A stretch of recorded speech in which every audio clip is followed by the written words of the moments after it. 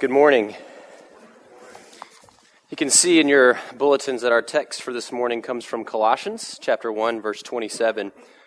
Before we read, I'd like to set the stage for us by offering a very brief summary of the background and message of the book of Colossians. It was a first century letter written by the Apostle Paul to the church in Colossae, meant to be read to their church as well as the neighboring church in Laodicea.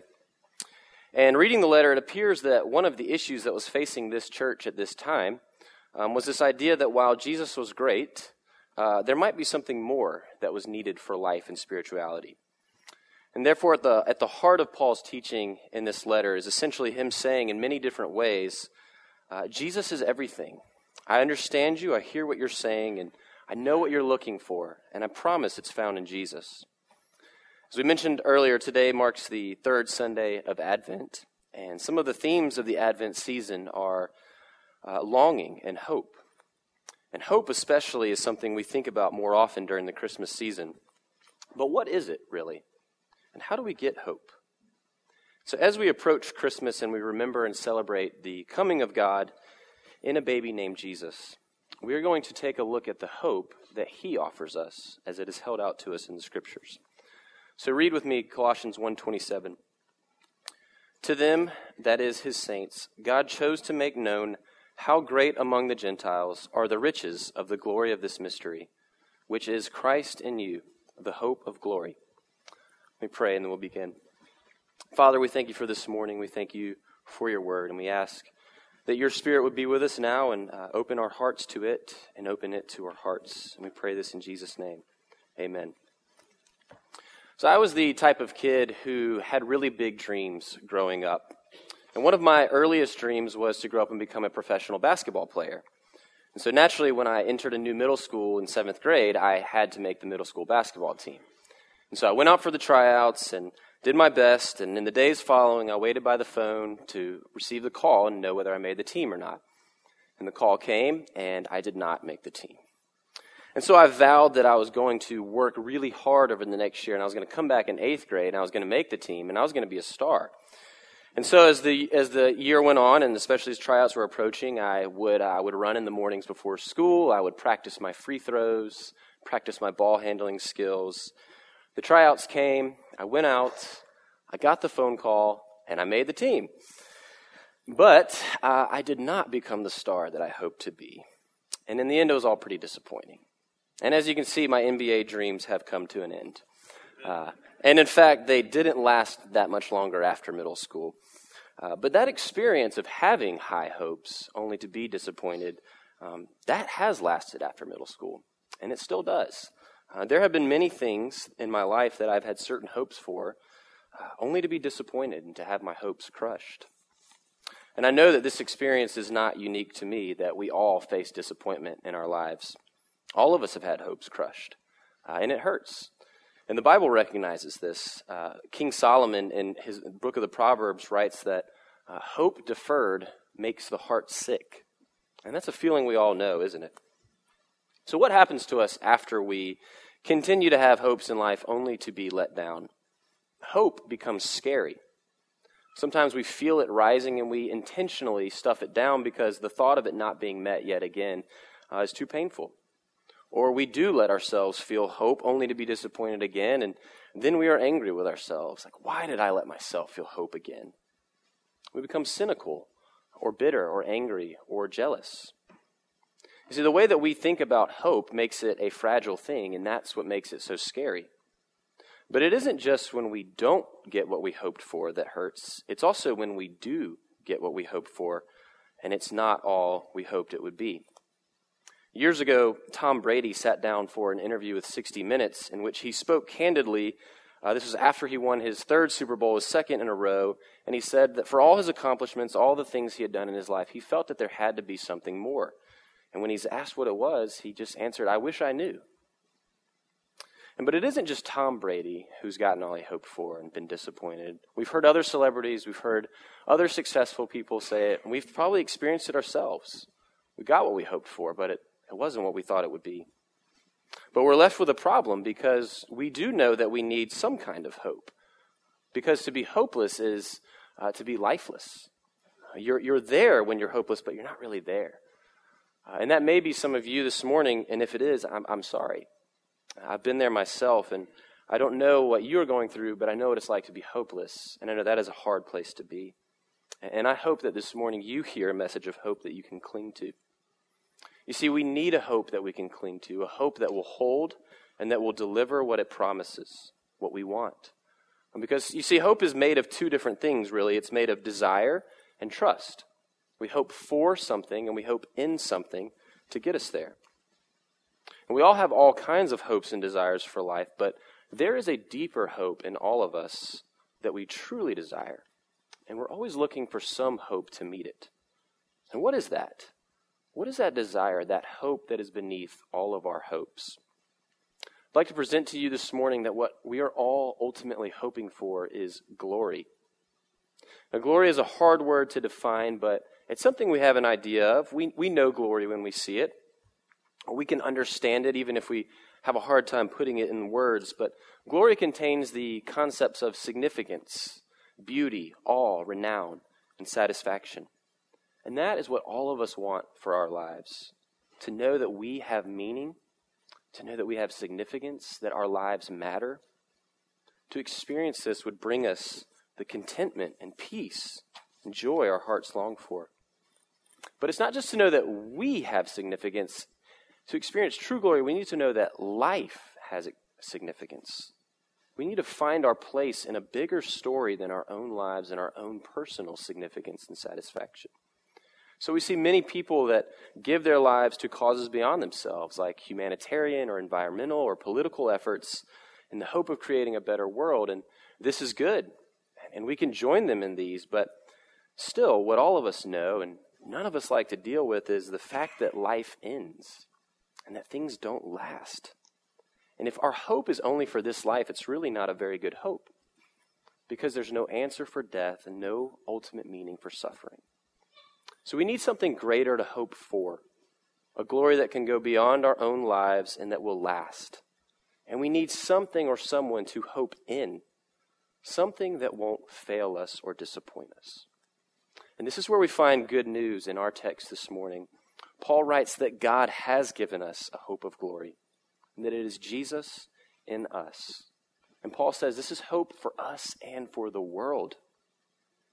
And if Jesus in us is really the hope of glory, then we need to shape our entire lives around it. And in order to do that, we need to do three things. We need to understand his glory. We need to make that glory our ultimate hope. And we need to follow that hope. So first, we need to understand the glory.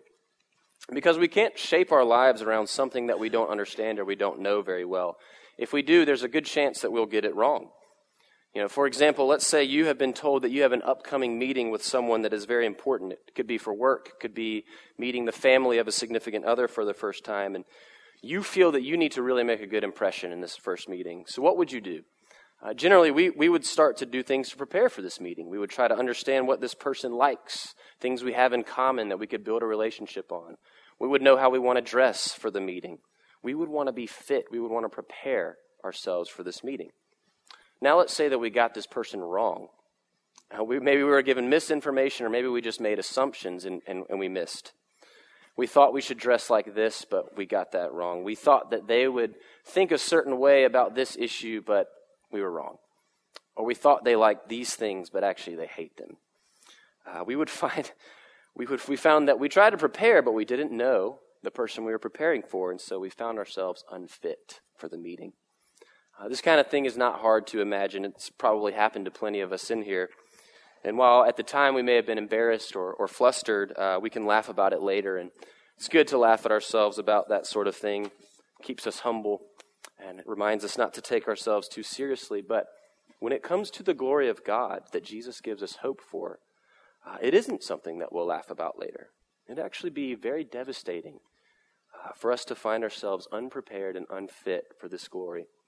And so it's crucial for us to understand it, as well as the person who holds it. And the best way to understand this glory is through story, because that is the way that God himself has presented it to us. The Bible, for all the types of literature it contains, is ultimately a story. And one way of framing this story is to see it as glory given, glory distorted, glory reclaimed, and glory restored. And this is the story, that God is the only source of glory and that God made everything. And he filled this world with pictures of his glory. We can see it all around us. But the chief place that we were intended to see his glory was in humanity. God gave us glory, but our glory was a derivative glory. Like the light of the moon, like the moon has no light of its own, but only reflects the light of the sun. We have no glory on our own, but we reflect the glory of God. And we were made to do this by knowing God, loving God, trusting God, and showing one another over and over again that he is good. We were his and he was ours, and he made us in his image and gave us this calling to reflect his glory throughout all the world as we filled it and enjoyed it, explored it, and brought out all its potential. And we were satisfied with his glory, like we were made to be. Life was significant, meaning and purpose was found in enjoying him and the glory he had given. But we began to doubt his goodness and love toward us and began to think that he was withholding from us. And so we rebelled against him, and we tried to take what wasn't ours. We were made to be like God by being in his image, but we wanted to be like God by trying to be God, by trying to take the glory that only belonged to him. And when we did that, we only distorted his image in us and the glory he had given us, and we brought sin and shame and guilt and judgment and death and suffering into his world. But God, in his grace, never stopped loving us, the people who messed up his world or his world. So he gave us hope. He made a promise that one day all evil would be removed from this world. He would overcome it. And he put a plan in motion to come and get his world and us back. He made promises. He put a plan into motion. He gave us hope. But we didn't know what form that hope would take. We didn't know how it would come. We didn't know how he would fulfill his promises. And that's why Paul says it's a mystery. That hope seemed fragile at times. It seemed like it would be extinguished. And that was because in these promises, God bound himself to humanity. And as we know, people can really mess things up. But God never lost control. And he would never let his plan be derailed, no matter what it looked like. And so he did the unimaginable. And he became a human himself. He took on flesh and blood and he said, I'll do everything. And that's the story of Christmas, isn't it? The hope of glory for us in the world contained in an infant. An infant that would grow up and as he did would reflect God's glory as a human being, just like we were made to, in this cold, broken world that we all know. An infant whose whole life was leading up to one purpose, to die and to rise again. For in his death, he would bear the judgment for our rebellion, and through his resurrection, he would take us and his world back from the grip of sin. In his death, he would trade his glory for our shame and our guilt and put it to death. And through his resurrection, he would break the power of death so that he could bring us through it. In this, Jesus shows us God's glory in an unbelievable way. And he invites us to share in it with him. Through his resurrection, Jesus began the process of reversing what we did by sinning. And that's the story. And the best part about this story is that it's true. And so we have a hope that holds. Now, I say this and I recognize that not everyone believes this story and that there is room for doubt. And if that is you this morning, I would just say I'm glad you're here. And I would just ask you to put that doubt on hold for today as we continue. But I would also like to invite you. This is a conversation that I or your pastors or elders here would love to have with you. But this is the promise that Jesus makes. He'll come back and he'll get rid of all the evil, all the suffering, and even death. And that he'll get rid of all the evil in us too. He'll restore that image of God in us. And that's the glory he offers. And that's the understanding of glory that we need.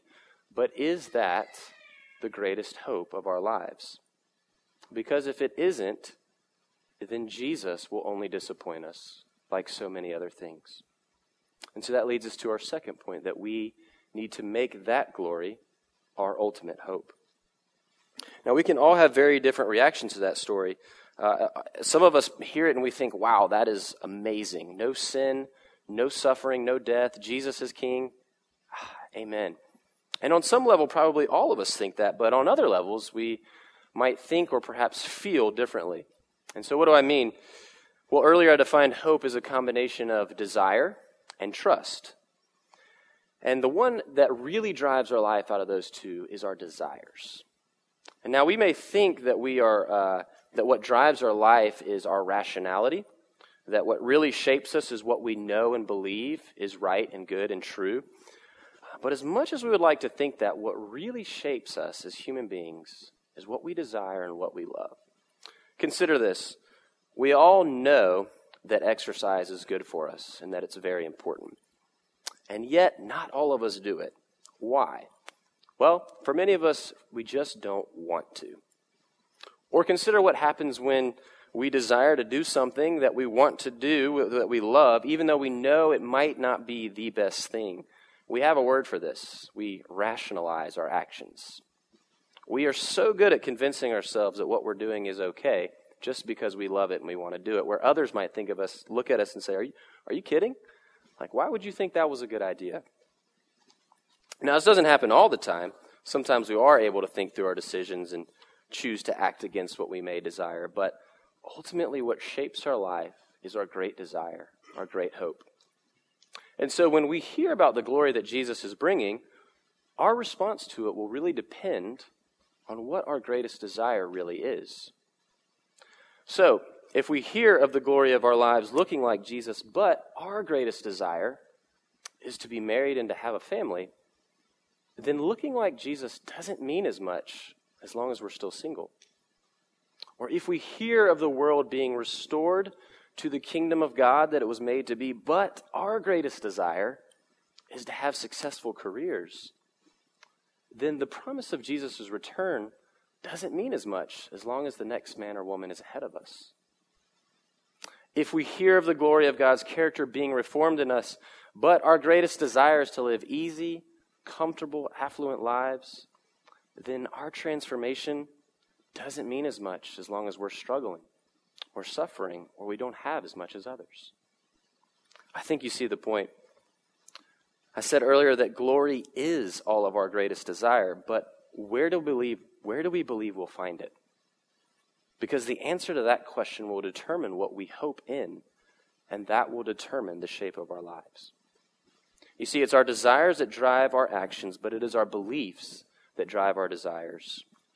And the problem with us as human beings is that our beliefs go wrong and our desires go wrong. And so the work of Jesus in our lives is to constantly turn our hearts towards himself so that we would believe that he is good and that he holds the glory we long for.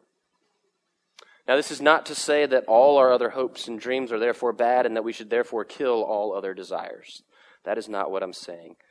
Now, we do have wrong desires at times. We know this. Sometimes we want to do the wrong thing. And it is fair and good for us to question our own desires, or even in relationships of love and trust, to question each other's desires.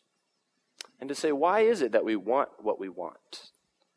But not every desire is inherently wrong. And in fact, we should know that there is not one thing in this world that is bad in and of itself. All things can be misused, but when God created this world, he declared that it was all very good.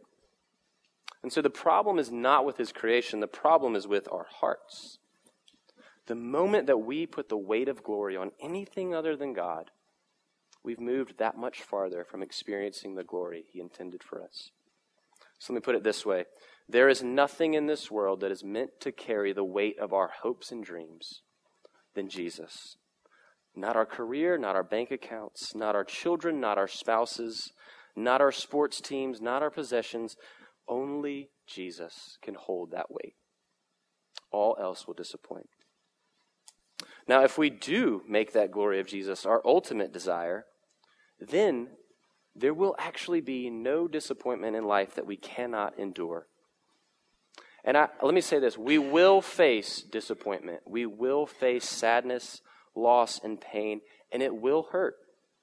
Whether it's not making the basketball team or another team, Whether it's not getting the school we want, not getting the marriage or family we wanted, not getting the career, whether it's the pain of sickness, physical suffering, or death and loss, we are still living in a broken world, and a lot of that glory is still future. And our pain is worth grieving. And so we should never just, gloss over our own pain or the pain of anyone else and just slap a hope Band-Aid on there and say, oh, well, don't cry.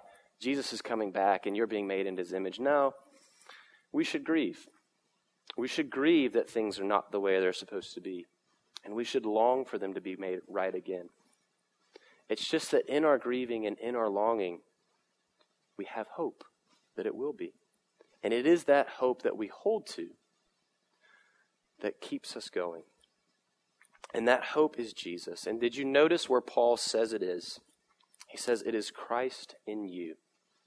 Jesus himself is with us through his word, through his Spirit, to hold us and to remind us that there is hope.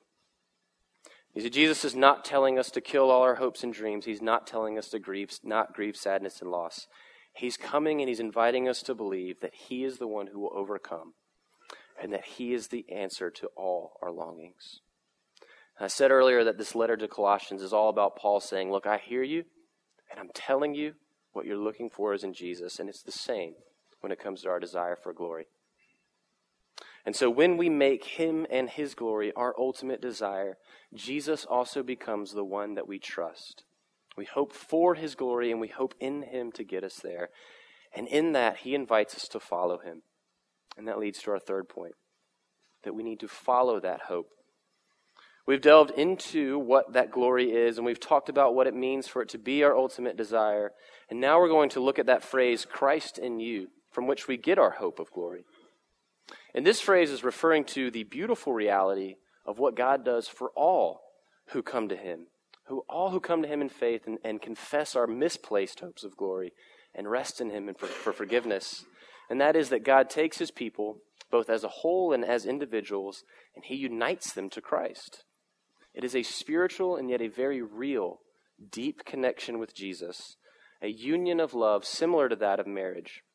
And that is why Paul speaks about the church being Jesus' body or being his bride. We're so closely connected to Jesus that what is happening to Christians can be said to be happening to Jesus.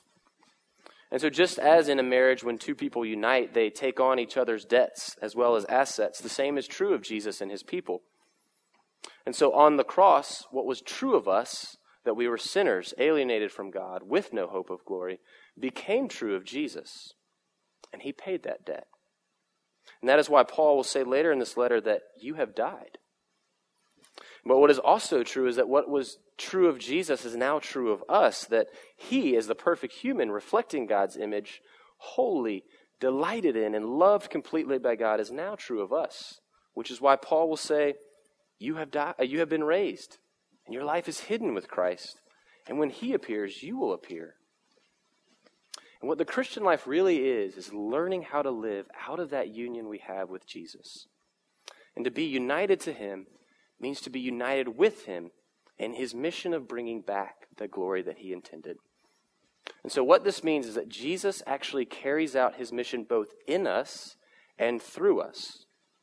He is working in us at the same time he's working through us, which means that the life of every Christian should be completely shaped around that one great hope. That is our purpose, and everything else falls under that. And notice where Paul says that the riches of the mystery of Christ in us, the hope of glory, is made known. He says, among the Gentiles. And the Greek word there that is translated Gentiles is the word ethne, which you can hear sounds like ethnic. And the other meaning for that word is nations. You see, this is not a hope that is just for us. It is a hope for the nations, for the world. And God's people are the ones who contain and display that hope with the hope that all else will enter into it. Our friends, our neighbors, our families, our co-workers, and people of every nation. And this is why we sing in the hymn, Come Thou Long Expected Jesus, we sing, Israel's strength and consolation, hope of all the earth thou art. dear desire of every nation, joy of every longing heart. This sounds wonderful, and that's because it is. But what is not so easy is what the other part of being united to Jesus means. You see, if we think about marriage again, if people are truly connected and truly in love, their lives will mirror one another. One spouse will go as the other goes. And it is the same for Jesus and his bride. Which, if we think about the pattern of Jesus' life, it went like this: suffering, rejection, death, and then there came resurrection, and then there came glory. And what that means that if we follow Jesus, then our lives will be marked by the same things. And this plays itself out in 1,000 different ways in the life of each believer. Christians are always dying and always rising again. And these are not painless deaths. This means that we give up things. This means that we let go of former hopes and dreams. We sacrifice other hopes for the sake of this greater hope. And now the wonderful thing about the glory that Jesus promises is that he says, wherever you lose for my sake, you'll get it back. But the problem is that it doesn't mean necessarily in this life. And we hate waiting as humans, don't we? Yeah. And so it's helpful for us to remember all the things that Jesus doesn't promise us as we follow him. He never promises health. He never promises a lot of money. He never promises an easy life. He doesn't promise success. He doesn't promise us family. He doesn't promise that we will not suffer. He doesn't promise no loss. What he promises is that on the other side, there will be resurrection and there will be glory. Look, some of us will have these things in life, some of us will not. And that can change in a moment. Some of us will seem to have it all and some will have none. But for all of us, if we make them our hope of glory, we will only be disappointed. And if we think that Jesus is our hope for those things, then we have not understood his glory. But here's the best part. It's not only us in him, but it is Jesus in us. Which means that no matter what we face, he has promised that he will be with us. And he will be there to remind us of his hope that won't disappoint. If you were to look at the text surrounding our verse this morning, you would see a few ways that Paul gives us to remind us of that true hope. That is the word of God, he says it in verse 25. That is his body, which is each other, he says in verse 24. And if we were to look at that passage, he says that ministers, our pastors, God has given us our pastors to suffer for us so that we would be reminded of that hope. And this is a call for all of us to suffer for the sake of others, to remind each other of the true story from which we draw hope, and to enter that story daily by reading his word. And when we do that, we will find that Jesus will ask things of us, sometimes things we don't want. And he will say things like, you can't follow me unless you do this. And that's hard. But he will also say, I'm worth it. And one place that I believe that Jesus calls many of us, we may not want to do it, but he's calling us to follow him in, is the way that we spend our time. And the time that I'm referring to is time spent with other people. Because here's the thing. God has designed us for relationships, and he has designed us so that our hope would grow and spread through relationship. If it is to be seen among the nations, we are to be in relationship with each other and with them. And there is no substitute for it. And so this means that we will be called to sacrifice things like time, like money, like convenience, like comfort, like cleanliness, to invite others into our life, to have a Christmas party. That's a great way. That's how our hope grows. That's how our hope spreads. But it doesn't need to be Christmas for us to do that. How will we tell our friends about the hope of glory if we don't spend any time with them? So in your reflection on the front of your bulletin, you have a quote from a pastor named Mike Cosper, and he writes about the power of stories to move our imaginations and to stir our hearts. And I want to end this morning by sharing a story with you, a story that will require your imagination. This story comes from a movie, an animated DreamWorks movie that is called Boss Baby. It came out earlier this year, and if you haven't seen it and you've been wanting to, I'm sorry, this is your spoiler alert. Boss Baby is a story about a 7-year-old boy named Tim who has all the love that he could wish for from his parents, until one day they bring him home a younger brother.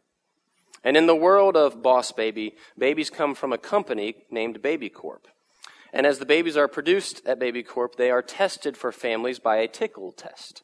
If they are tickled and they laugh, they are sent to families. If they are tickled and they do not laugh, they are sent to management. Now, however, there was a mix-up for this particular family, and one of the babies who was supposed to go to management, whom they call the Boss Baby, is sent to Tim's family to become his younger brother. And the brothers immediately dislike each other. And we realize that what they want is not each other. Tim wants his parents' love all to himself, and Boss Baby wants a promotion at work. They don't want to be in a family together. But the brothers soon find themselves caught up in a story bigger than themselves as they uncover a plot from a rival company called Puppy Co., who is trying to find a way to take all the love from parents and divert it only to puppies. This would, of course, hurt Tim, who wants his parents' love, but it would also hurt the business of Baby Corp. And so Tim and Boss Baby work together to bring down Puppy Co. Now, in the end, although there are bumps along the way, they do succeed. And in the end, they get what they want. Tim has his parents back only to himself, and Boss Baby goes back to Baby Corp, and he receives a promotion all the way to the top. But at the end of the movie, we see a sadness in both Tim and Boss Baby. They realize that they got what they wanted, but they weren't happy. It wasn't really what they wanted after all. And so Tim sends Boss Baby a letter at work, and this is what he writes. He says, "Dear Boss Baby, I don't usually write letters very much, but now I know that memos are very important things. Even though I never went to business school, I did learn how to share in kindergarten. And if there isn't enough love for the two of us, then I want to give you all of mine. I would like to offer you a job. It will be hard work, and there will be no pay. But the good news is that you will never be fired. And I promise you this. Every morning when you wake up, I will be there. Every night at dinner, I will be there. Every birthday party, every Christmas morning, I will be there. Year after year after year, we will grow old together, and you and I will always be brothers. Always." And you can see Boss Baby's face lighting up as he reads this letter. He jumps down from his desk. He sheds his suit and tie. He runs joyfully through Baby Corp, kisses his assistant goodbye, joyfully returns to Tim's family to be his younger brother once again. And sometimes we get exactly what we want, and we realize that we were looking for something else. And Jesus is saying to us that he is the one that we long for, and that our significance is found in his love. And he invites us to follow him. It will be hard work. There will be no pay. But Jesus promises that every morning, every dinner, every birthday, every Christmas, every disappointment, he will be there. And year after year after year, until he returns in glory. And that we will always be family. May God give us the grace to know the glory of Jesus, to make that our greatest hope, and to follow him no matter what it costs. Let's pray. Heavenly Father, we thank you for the reminder that Christmas is every year of the hope that has come. Would you give us the grace and the courage to shape our entire lives around that hope as we follow Jesus? In his name we pray. Amen.